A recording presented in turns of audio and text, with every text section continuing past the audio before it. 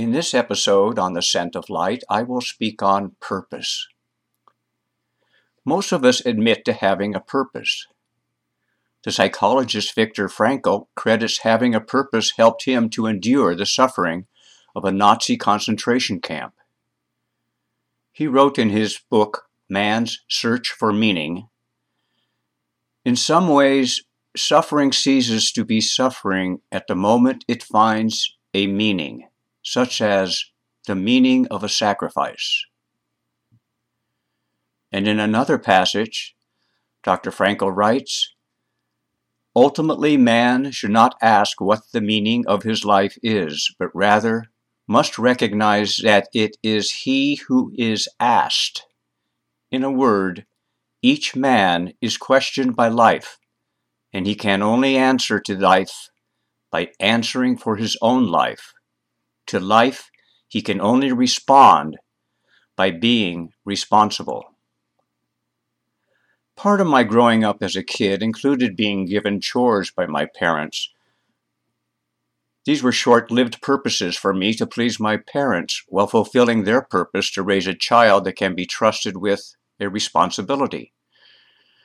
I remember dressing up with my two younger sisters in greatly oversized clothes and shoes when I was about 5 years old, with the purpose of growing into those clothes and into the character of my father. Once I started kindergarten and grammar school, the socialization expanded from my nuclear family to an outside community of teachers as authorities and with children other than my siblings with whom to relate. I learned my purpose needed to include learning to access knowledge through listening intently to the teacher, writing, reading, and taking tests that were graded to indicate our learning ability. I quickly figured out that my parents and teachers liked my achievements, which helped form a long-standing purpose of excelling in my studies. Since I was close to the smallest in my class, I tended to avoid competition in sports for fear of confrontation with taller boys.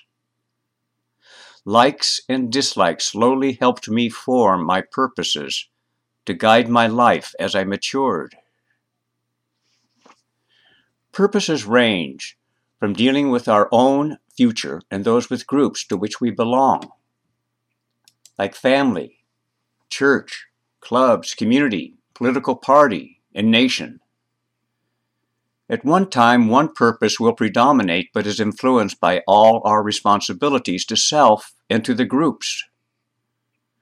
Knowing our highest purpose, the purpose true to our essential self, our spiritual nucleus, takes reflection on our past and current life. My mentor, Dr. William Hermans, wrote in the last manuscript that we worked on together in his 90th year, called Vibrations of Heaven and Hell, "I cannot veer away from my spiritual purpose, which is to search for the truth and share my discoveries through my books. Truth is revealed only through one's conscience and not through one's allegiance to a group, an allegiance most often maintained with privileges or promises of them in the vibrational field of I am better than you." Einstein told my mentor, Dr. William Hermans, in a conversation at his home in Princeton in 1954, some months before Einstein's death, and published in his book, Einstein and the Poet in Search of the Cosmic Man, "Create a cosmic community which develops the highest of man's qualities based on conscience. You must warn people not to make their intellect their God. The intellect knows methods, but it seldom knows values, and they come from feeling. If one doesn't play a part in the creative whole, he is not worth being called human. He has betrayed his true purpose." Now I ask you, is your true purpose evident to you? This is Ken Norton on The Scent of Light. You can contact me via ken@kennethynorton.com, and I would be glad to hear from you. The Scent of Light episodes are archived on the web, along with the links referenced here, at kennethynorton.com. That is KENNETHENORTON. www.thebrainfeed.com. Thanks for listening.